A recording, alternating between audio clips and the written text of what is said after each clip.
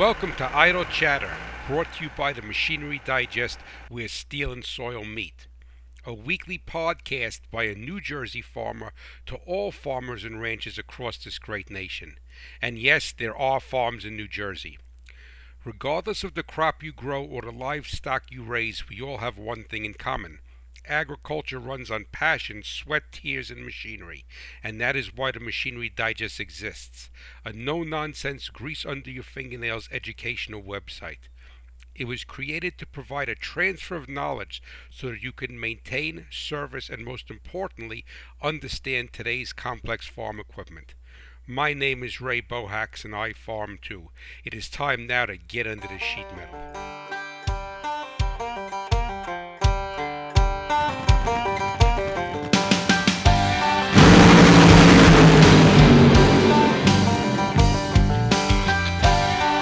Hello, my friends, and welcome to Idle Chatter from the hot rod farmer Ray Bohacz.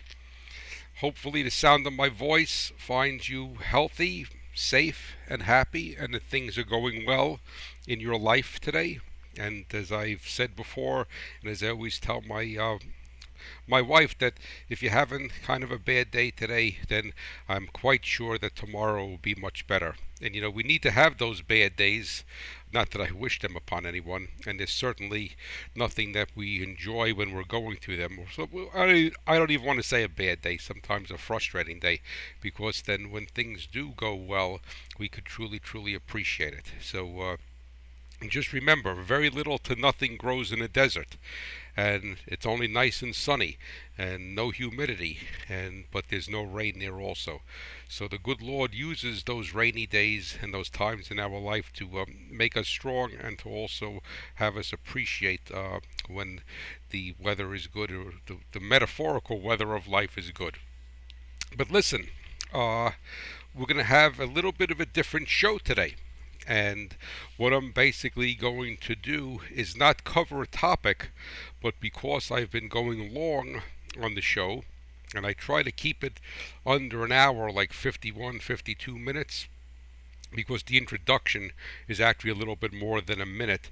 And within this venue, you need to watch your time. I mean, even though it's not on radio or television where you have a strict time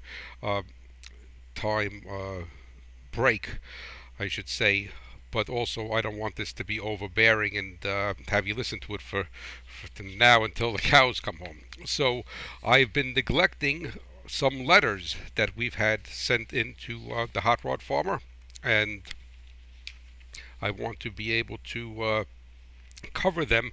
So today's show is going to be an entire special delivery show. So I'm not going to talk about a topic at all. I am going to go through, I have 3 special delivery letters here, and I chose these 3 because they are eclectic in nature, and I think they would have a lot of value to those of you listening. And also I feel that I could do a very proficient job of bringing some information to you in the allotted time frame. But I want to thank Firestone Ag for sponsoring this entire show today. And as you know, Firestone Ag is a company that was founded by Harvey Firestone, and he was a 4th generation farmer from Columbiana, Ohio. Harvey always dreamed of putting rubber tires on farm tractors, and his innovative mindset is the core of Firestone Ag today, and lives on with their 23-degree tread bar and AD2 technology. The soil is the lifeblood of your farm. Trust it only to Firestone. And as an aside to that, I hope to be working on right after the new year on the website, farmmachinerydigest.com, a getting to know article about truly understanding the theory and benefits behind the legendary Firestone 23-degree tread bar tire design. So I'm looking forward to being able to expose you guys to that technology, so that when you go to buy tires, you can make an intelligent and informed decision. And as I've said before, is that back east over here we had a many years ago there was a men's clothier called Cy Sims, and he was a haberdasher. You don't hear that term anymore, and he was quite he advertised quite a bit on television and radio, and his ad tagline used to say, "The educated consumer is my best customer," and that was because Mr. Sims was selling a higher quality level of men's clothes, and he felt that if the and rightfully so, he believed that if the consumer, his customer, was educated on what to look for when buying a suit of clothes, then they would see the value in his product. And as I've said before, I stole Mr. Sims' tagline. I think that he's deceased now, uh, but I stole his tagline. I modified it because I feel that the educated farmer is the most profitable. So when it comes to education, be it in marketing, agronomy, animal husbandry, or in a farm shop in regards to your machinery, education is never lost, and that education allows you to be able to make proper decisions, and those decisions ultimately affect your bottom line. And I'm hoping that as time goes by, that I can really drill that into the audience's mind. And I would like to see you guys out there, and gals, the farm hers and the farm guys, really pay more attention to things in the farm shop. And I want to make your farm shop and your equipment decisions as efficient and as well thought out as your crop growing or your agronomy or animal husbandry or your marketing decisions. So as I always say, and repetition is a way of just getting people to think that way, and that's why I always repeat that. So it's not like it's the only thing I have to say. Trust me, my wife knows that. But but I really want you to think that way. And I'm happy to say that in the short period of time that this podcast and website has been up, that I do think that I'm starting to have a minute effect on people, that they're starting to look at things differently. So, and as always, feel free to contact me at Hot Rod Farmer at farmmachinerydigest.com with any questions, concerns, thoughts, arguments, whatever you want. Disagree with what I say, that's great. Let's open up a dialogue, and I could learn from all of yous. All of you. Yous, that sounds like I'm from New Jersey. I didn't mean to say that. I am from New Jersey. But sounds like I'm from Brooklyn. But anyway, what I'm going to do is I'm going to read the first letter. And the first letter to special delivery today is from Bob, and it appears that he's in Oklahoma. And this is what he writes. We have several different trucks, cars, and the like on our farm. With rare exception have I seen that whenever cruise control is used, the fuel economy goes down. I am in Oklahoma, so the hills are not mountains, but we do have some long grades. I have asked many people this question over the years, and even mechanics, and they said that should not be. Can you shed any light on this? I love the podcast you do. Thank you, Bob. So let me just reiterate this and just change his words around a little bit.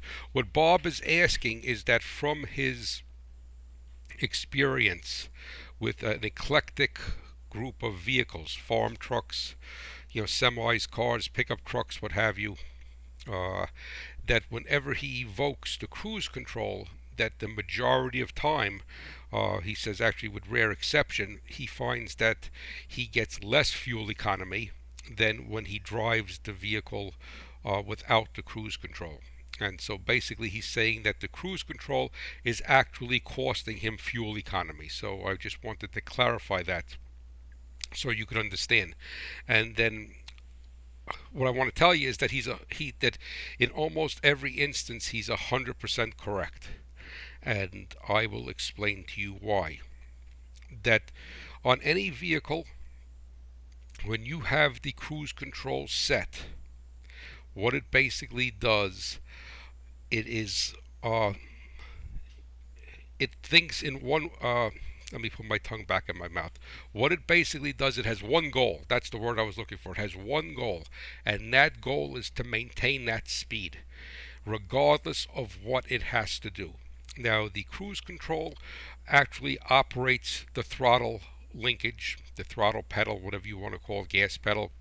Depends upon whether it's a diesel or whether it's on a gasoline motor. and whether it's on a carburetor or what have you.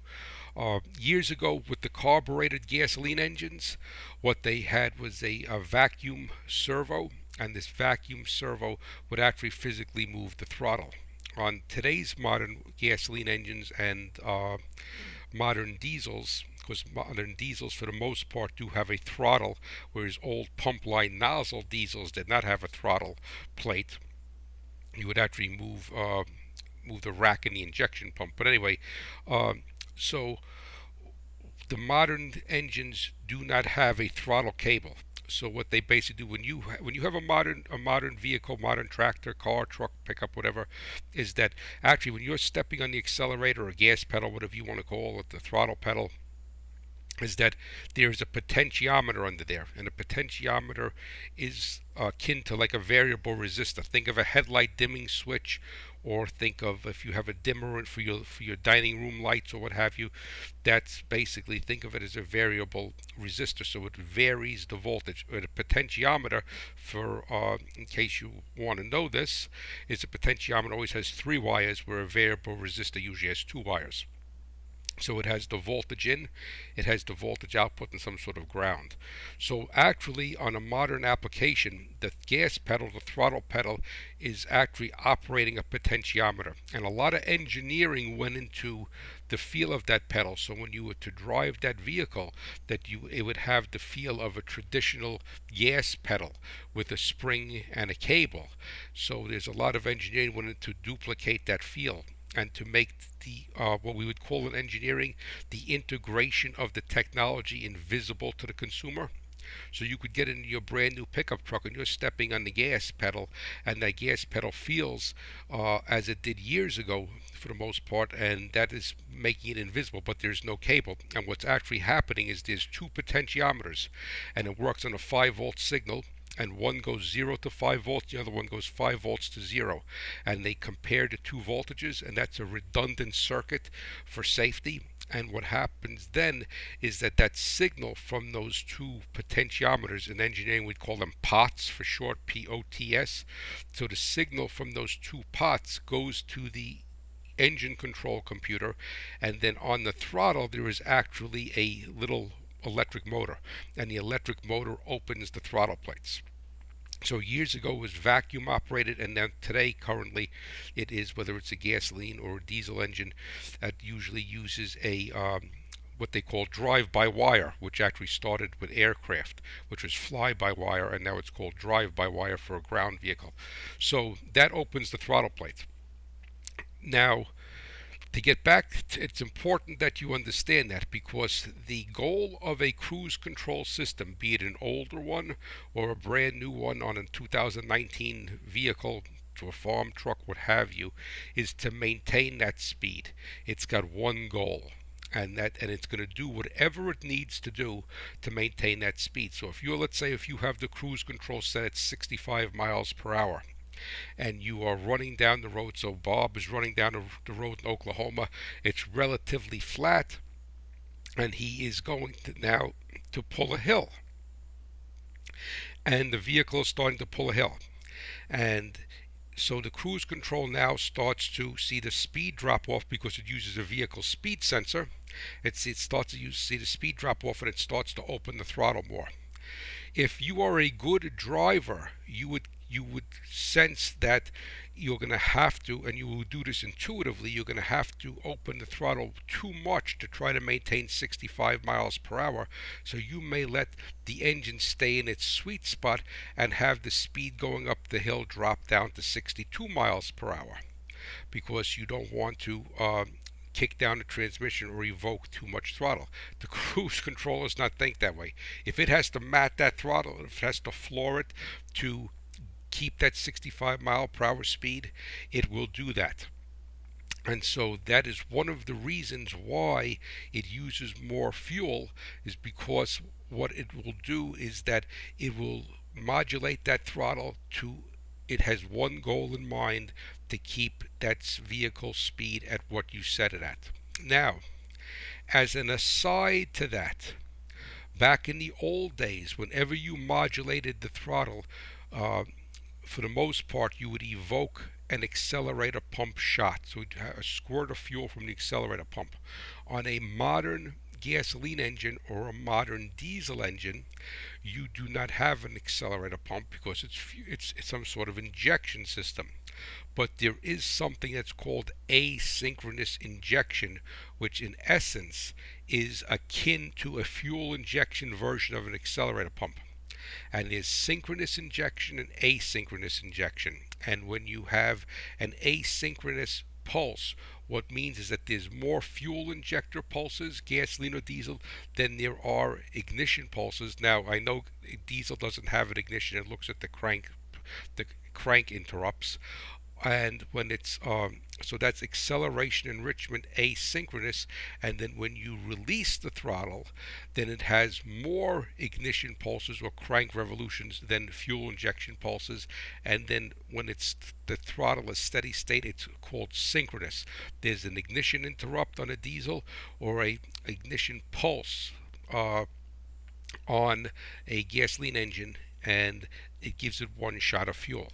So what's happening with that cruise control is that unless you are a very, very erratic driver where you're in and out of the throttle and you're always evoking those asynchronous pulses, the cruise control is constantly modulating the throttle and is often evoking those asynchronous pulses when they do not need to be triggered.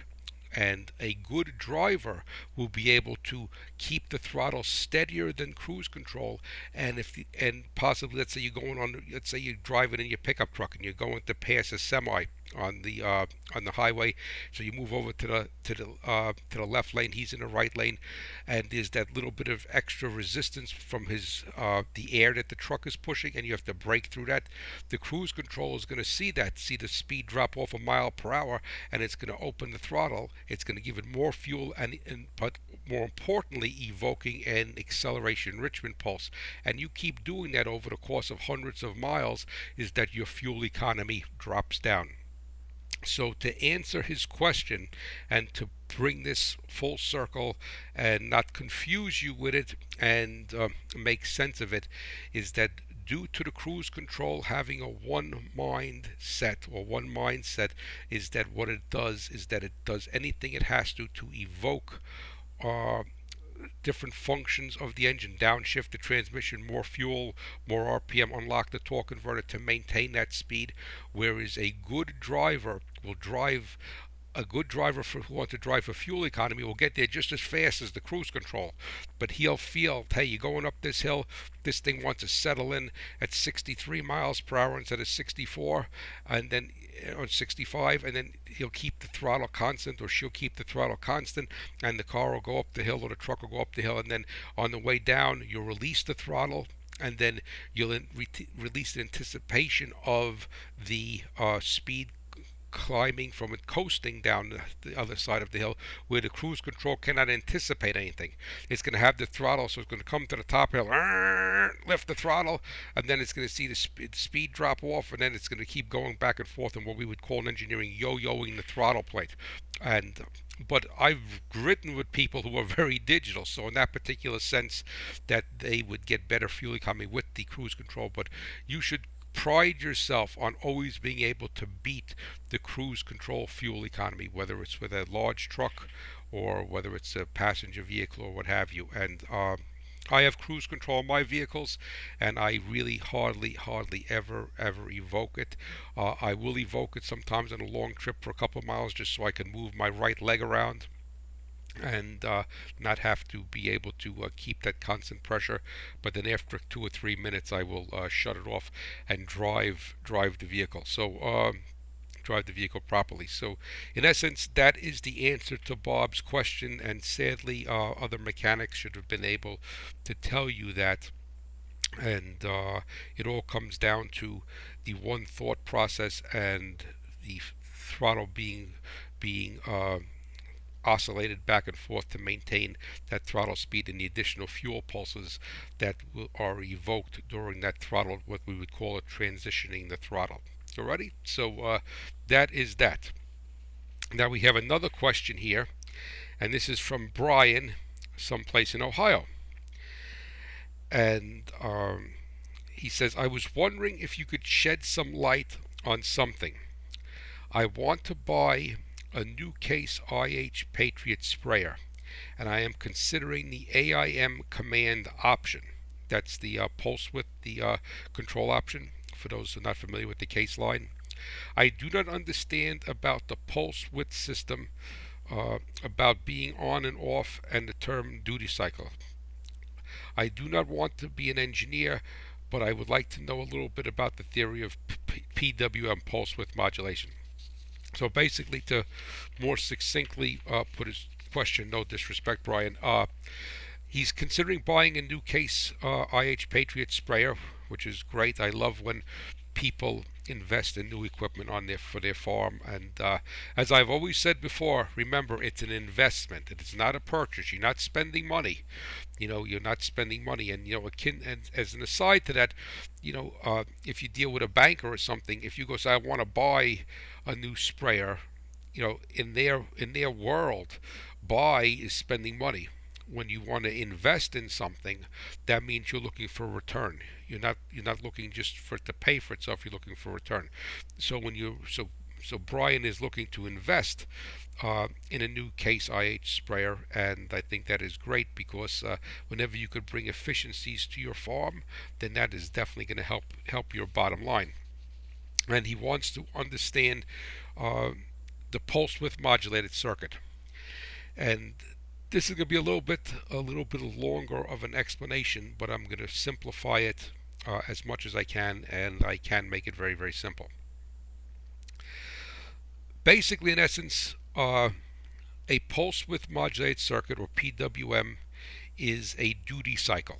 And what a duty cycle means is that the circuit is turned on and off. And what happens is that there are two main components to any pulse width modulated circuit. And one is a very fast acting solenoid, and the key word is fast acting, the operative words there. And the other thing is the ECU, or the brain, to control it. And obviously there's wires and there's in between those two. And then, so what basically happens is that the ECU is an information gathering device, and it's going to have sensor inputs, and then it's going to make a decision. And in this particular instance, it's a spray decision to turn on a spray tip. And then what's going to happen is that inside the ECU there is something that's called a driver, driver. And what a driver is, you could consider it an electronic switch with no moving parts, or you want to consider an electronic relay with no moving parts. So it has no moving parts. It's all done with circuitry. And what the driver does is the ECU says, okay, we need to operate this circuit. And so it actually, and most times when you have a pulse width modulated circuit, the driver controls the ground side of the circuit. That's very important for you to understand, that if you ever have a circuit like this and you want to diagnose it, is that it's what we call battery looking for ground. So it would be, in this instance, 12 volts, and the 12 volts would always be going out, and then the driver is on the ground side. So think of it like, in the old TV shows you should see Morse code. They go tick tick tick tick tick tick tick tick tick tick tick tick, and he'd be making a contact with a little switch, and he'd move it up and down like a stapler. And so long and short pulses. That is exactly what a pulse width modulated circuit is.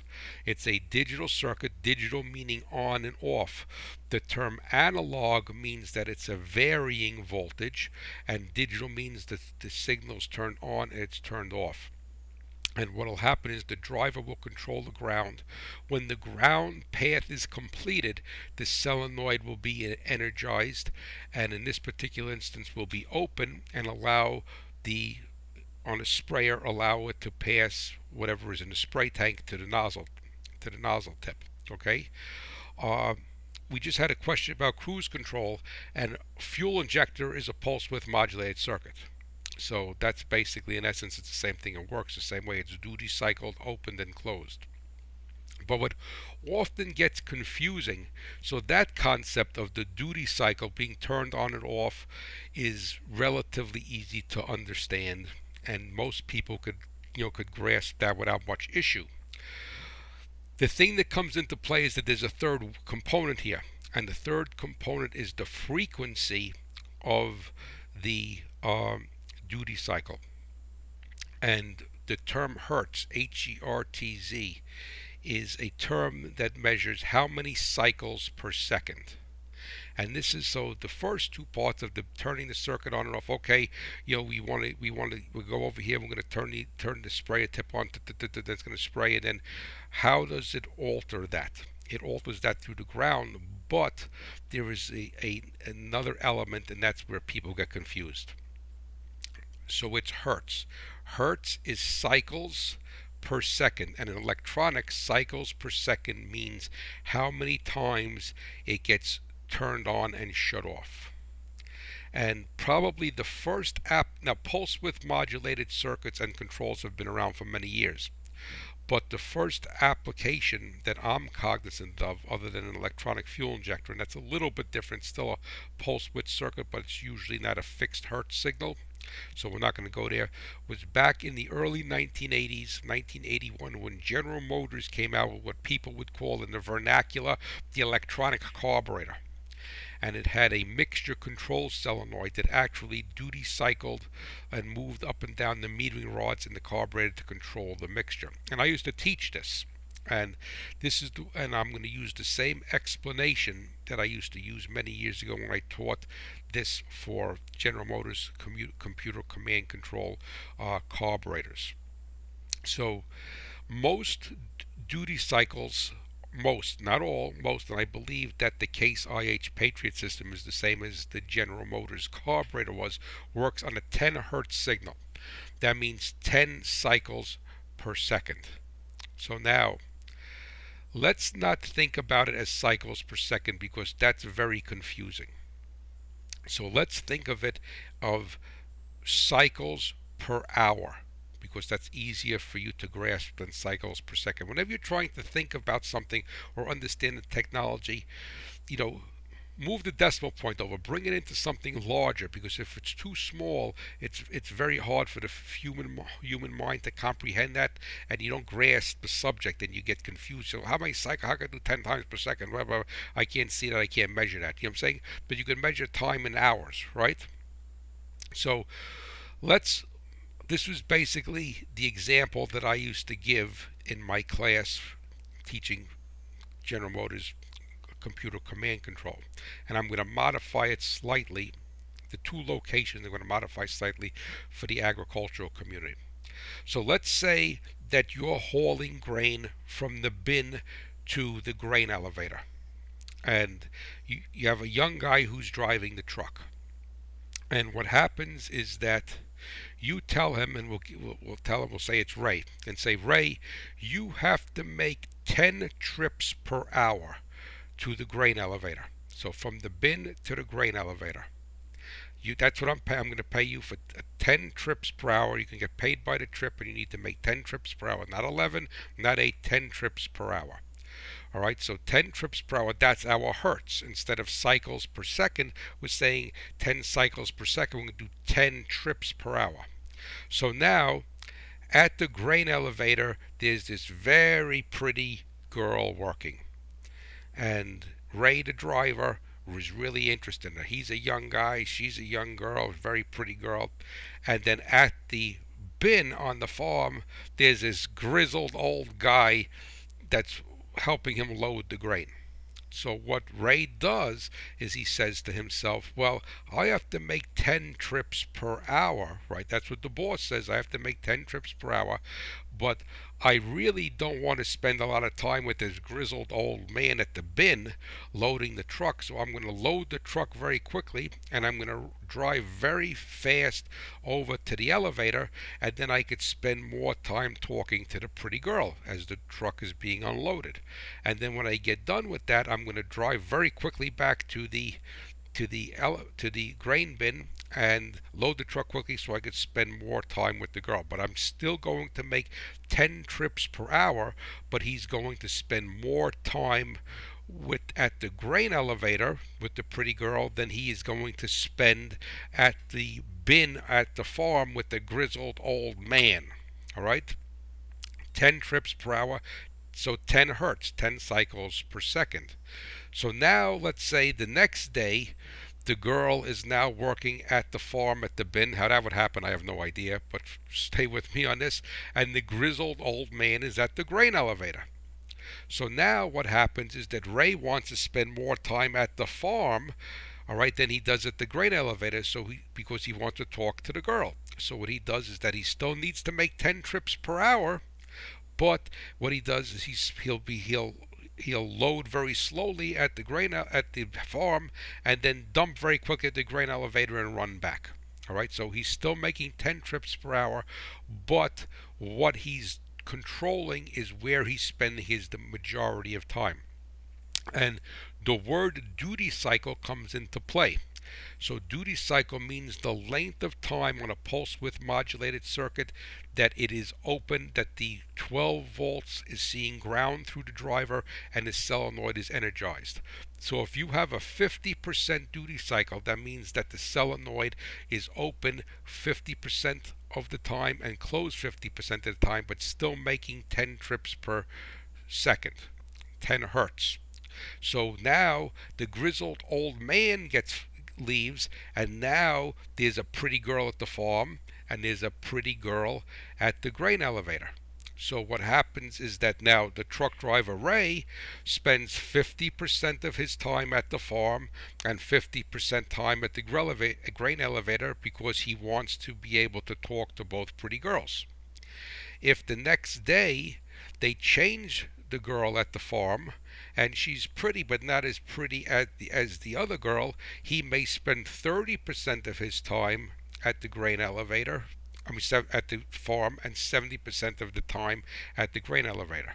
So that is your duty cycle.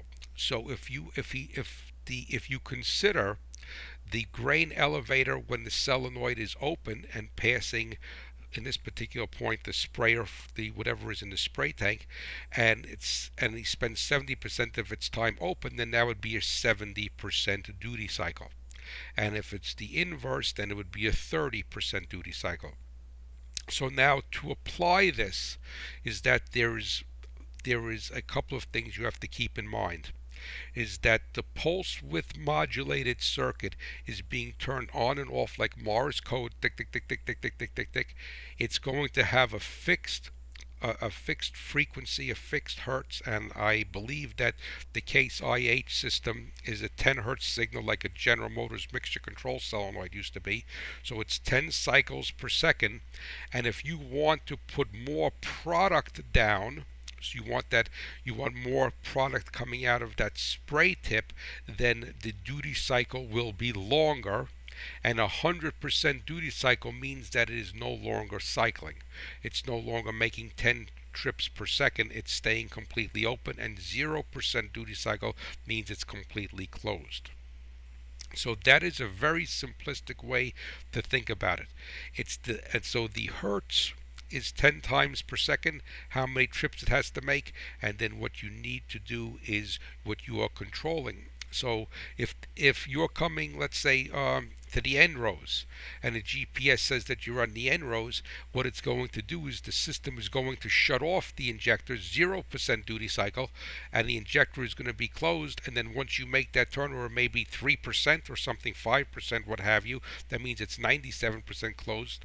It's only open 3% of the time, and then you make that turn, and then you're going back into the field, and the GPS system sees that, and we want to put 30 gallons per acre on, and based upon the mathematics of the flow, the pressure, and the flow, it's going to adjust the length of time that solenoid is open and allowing fluid to pass. I'm saying fuel because I'm talking fuel injector. And keep in mind that that's exactly how a fuel injector works on a gasoline or diesel engine. So it is a duty cycle. So what you really need to be concerned with is understanding, to recap this and make make sense out of it is that there is going to be a hertz signal, how many cycles per second, and then the pulse width is read in milliseconds, which is thousandths of a second. So if you say that you have a 1.6 milliseconds, that means it's open for 1.6 thousandths of a second, not 1.6 seconds, 1.6 thousandths of a second. And then the duty cycle is basically another way of looking at that.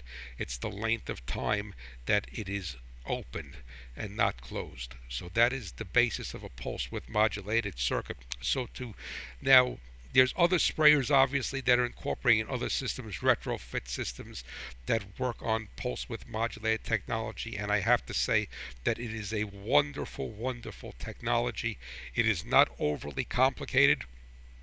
Uh, the inputs are complicated for it to make the right decision, but basically it's a driver and a fast-acting solenoid. And if the solenoid is responding properly, then it gives excellent, excellent control over whatever you're trying to do.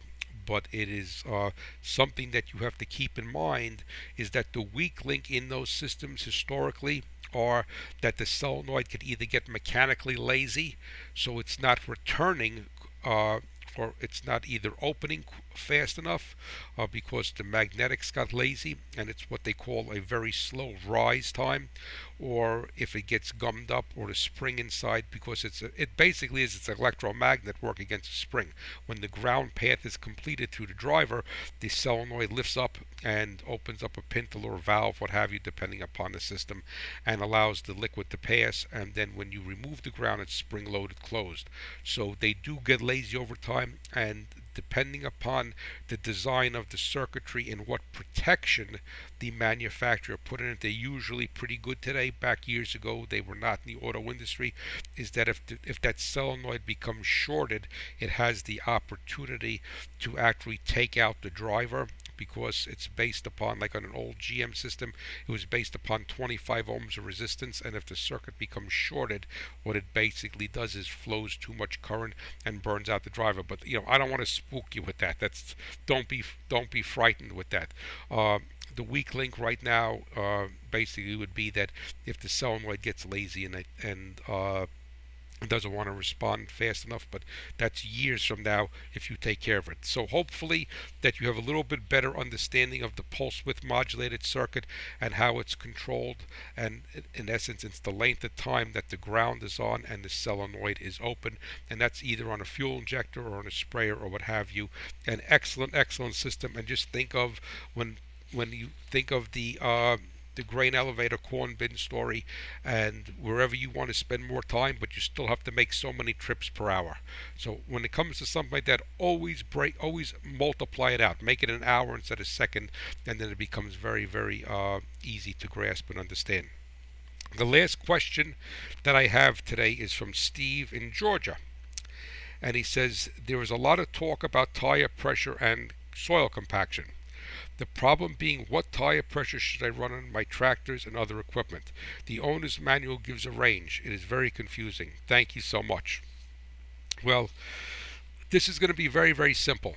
Is that first what you need to do is you need to get a tire load calculation literature book, and there, in essence, the industry has a standard. So the Tire and Wheel Association has a standard, and that's what weight that tire could hold at what pressure. And I know that Firestone has an excellent booklet that they give away for free that has all of the tire sizes. And I do want to, establish this, that if you go to a Firestone dealer and ask them, you could go on their website actually and you could see that and print it out, or you could just go on Firestone, I think firestoneag.com.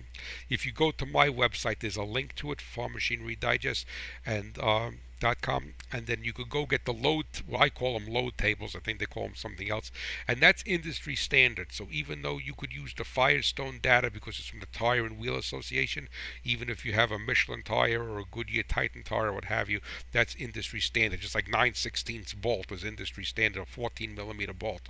So And what you need to do is you need to look at how much weight that tire could hold at a given pressure. And the whole idea in simplistic terms is that you want to be able to use as much of that tread bar to contact that soil, because if you have more of the tread bar, and that's going to be influenced by the weight of the machine and the weight of the load it's carrying, and also the tire pressure. So it's a combination of what we would call in engineering degrees of freedom. There's three different variables, three different things that you could adjust.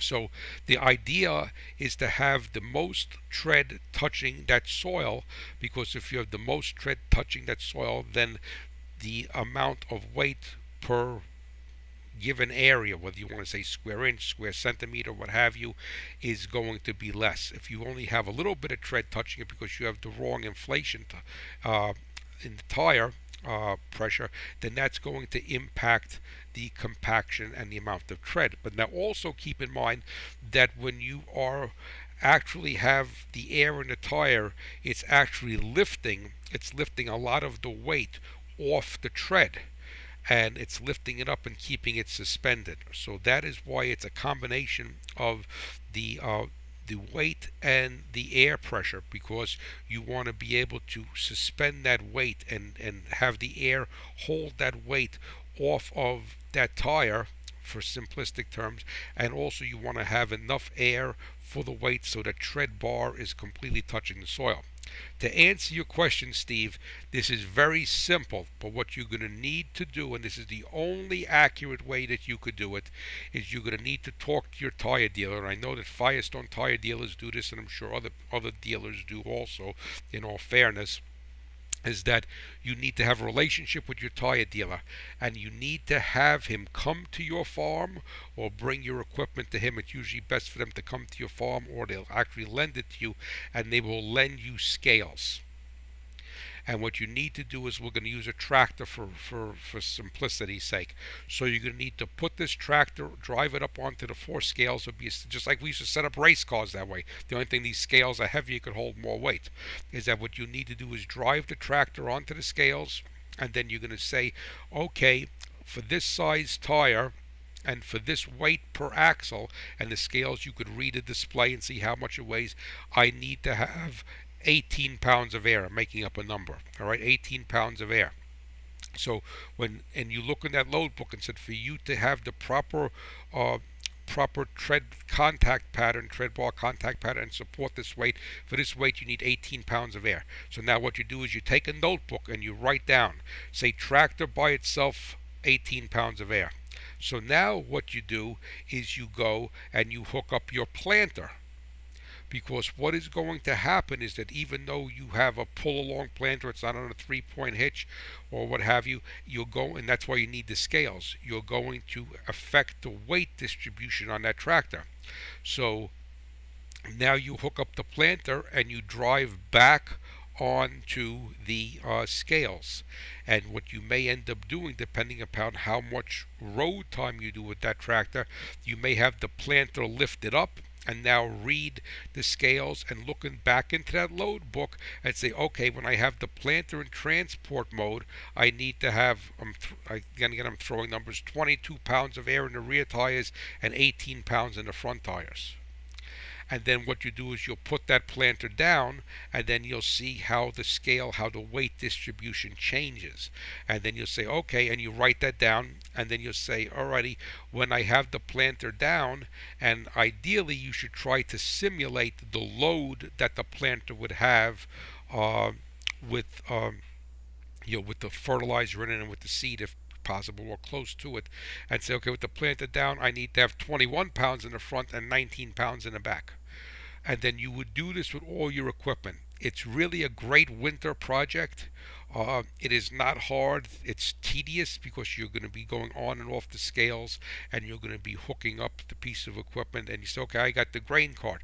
What should I do with this, and what have you? And you could do this with all of your equipment. And most tire dealers, and I know that, like I said again, because I know, because I actually went to an excellent class on this for Firestone. It was when upstate New York, and Brad Harris, the engineer from Firestone, went through all this, and we actually was at Massey Ferguson Steiger dealer, and we actually took a tractor and we hooked up a hay rake to it, and we hooked up something else to it, and we just documented all of this. And once you write this down in a book, once you write it down in a notebook, you say, okay, I'm going to field cultivate. With the field cultivator, I need to have X amount of pounds in the front tires, X amount of pounds in the rear tires, and then you have it written down and you go from there. And it's a one-shot deal unless you change something, and it'd be based upon the tire size that is on the tractor. So to recap this, to make it easy for you to understand, is that don't feel confused, Steve, in Georgia, because the booklet gives you a range, but the missing link is you don't know what the load is on that tire. And the only accurate way for you to do this is to borrow the scales, write it down, and once you borrow the scales, unless you got a new piece of equipment, then you don't. That doesn't change. I mean, unless you change the tire size. So that doesn't change. So the thing basically is it's a one-time deal, and most tire dealers have scales, and lots of times they'll actually come and send a technician to work with you on it. It's not as time-consuming as it first appears, as long as you do some homework and say, okay, I want to hook up the planter, I want to hook up this whatever sprayer. If you have a pull along sprayer, I want to hook up the field cultivator, whatever it may be, and have that all easily accessible. Then you drive onto the scales, and you do this with your sprayer also. And if you have a self-propelled sprayer or anything else, you could do this with your combine. So the fact of the matter is that you could do this with anything, as long as the scales could take that weight. But it's very, very important. I commend you on that, because the soil is the lifeblood of your farm, and if you go and you have the wrong tire pressure, you're actually compacting that soil to a much greater extent and not getting the full benefit of that tire. And I strongly suggest that everyone heeds this advice. And like I say, it's a great winter time if your farm shop is big enough to pull all the equipment in and drive it up on scales. And it's actually put the music. Hey, put my podcast on and listen to that, right? I mean, put the music on. It's no big deal. Like I said, it's more tedious driving on and off the scales, and then looking in the book and just assigning the air pressure for that load and for that tire size. So listen, it's Thanksgiving week, and I want to wish you all a blessed, blessed, blessed Thanksgiving. And I know that for a lot of you that the times are financially hard, and I understand that, and I respect that, and I think that's probably throughout the agricultural sector. And as good as the economy is, there's always somebody that's going to be suffering, right? I mean, even in Beverly Hills, there's poor people, and I don't mean that you're poor, but I want to just leave you with this one last thought: is that look around and be so grateful for what you have. If you have your health, you have your family, you have your farm, you're able to God has blessed you in so many ways. And getting back to my original opening statement, that you know that if nothing ever grows in the desert, and the thing is that, and if you are grateful for everything that you have, then whatever you have is always enough. And I think that if you really do apply that metric and look at it in your life, is that you have a roof over your head, you're farming, you're ranching, you're doing what you love, you're feeding the world. It's probably the most noble profession out there. You're living out near God's creation, and things are great. There's a lot of things to be grateful for, and I would rather rather recognize that. And once you recognize that and see that, you will change your mindset. And I'm not saying that everyone is that way, but so often in life, and not just in agriculture, in every aspect of business. You get together with the family for Thanksgiving, and you have some guy who works in town. And he says, "Oh, the mill is slow," and I'm not taking anything away from that, but we really need to put this in perspective, and we need to know that the good Lord is very merciful, and we need to be thankful for what we have. And there's plenty of people that are in a hospital that have someone that's dying, or a person that's paralyzed, or a young soldier that came back from the war with his legs blown off, and you know don't tell him that corn dropped 2 cents.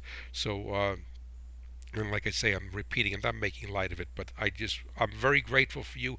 I'm very grateful for the blessings that I have in my life. And is everything the way I wanted it to be or hoped it to be? No. But I'm healthy.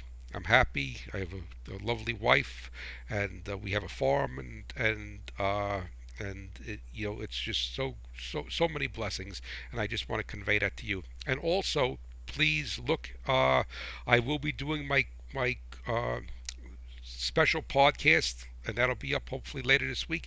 And that is what to get the hot rod farmer in your life for Christmas. So check that out, and that'll be on the Fran Network along with this podcast, and also on Ag Daily. So you have a blessed day. Have a blessed Thanksgiving, and thank you so much for listening. And I will talk to you next week. Bye bye.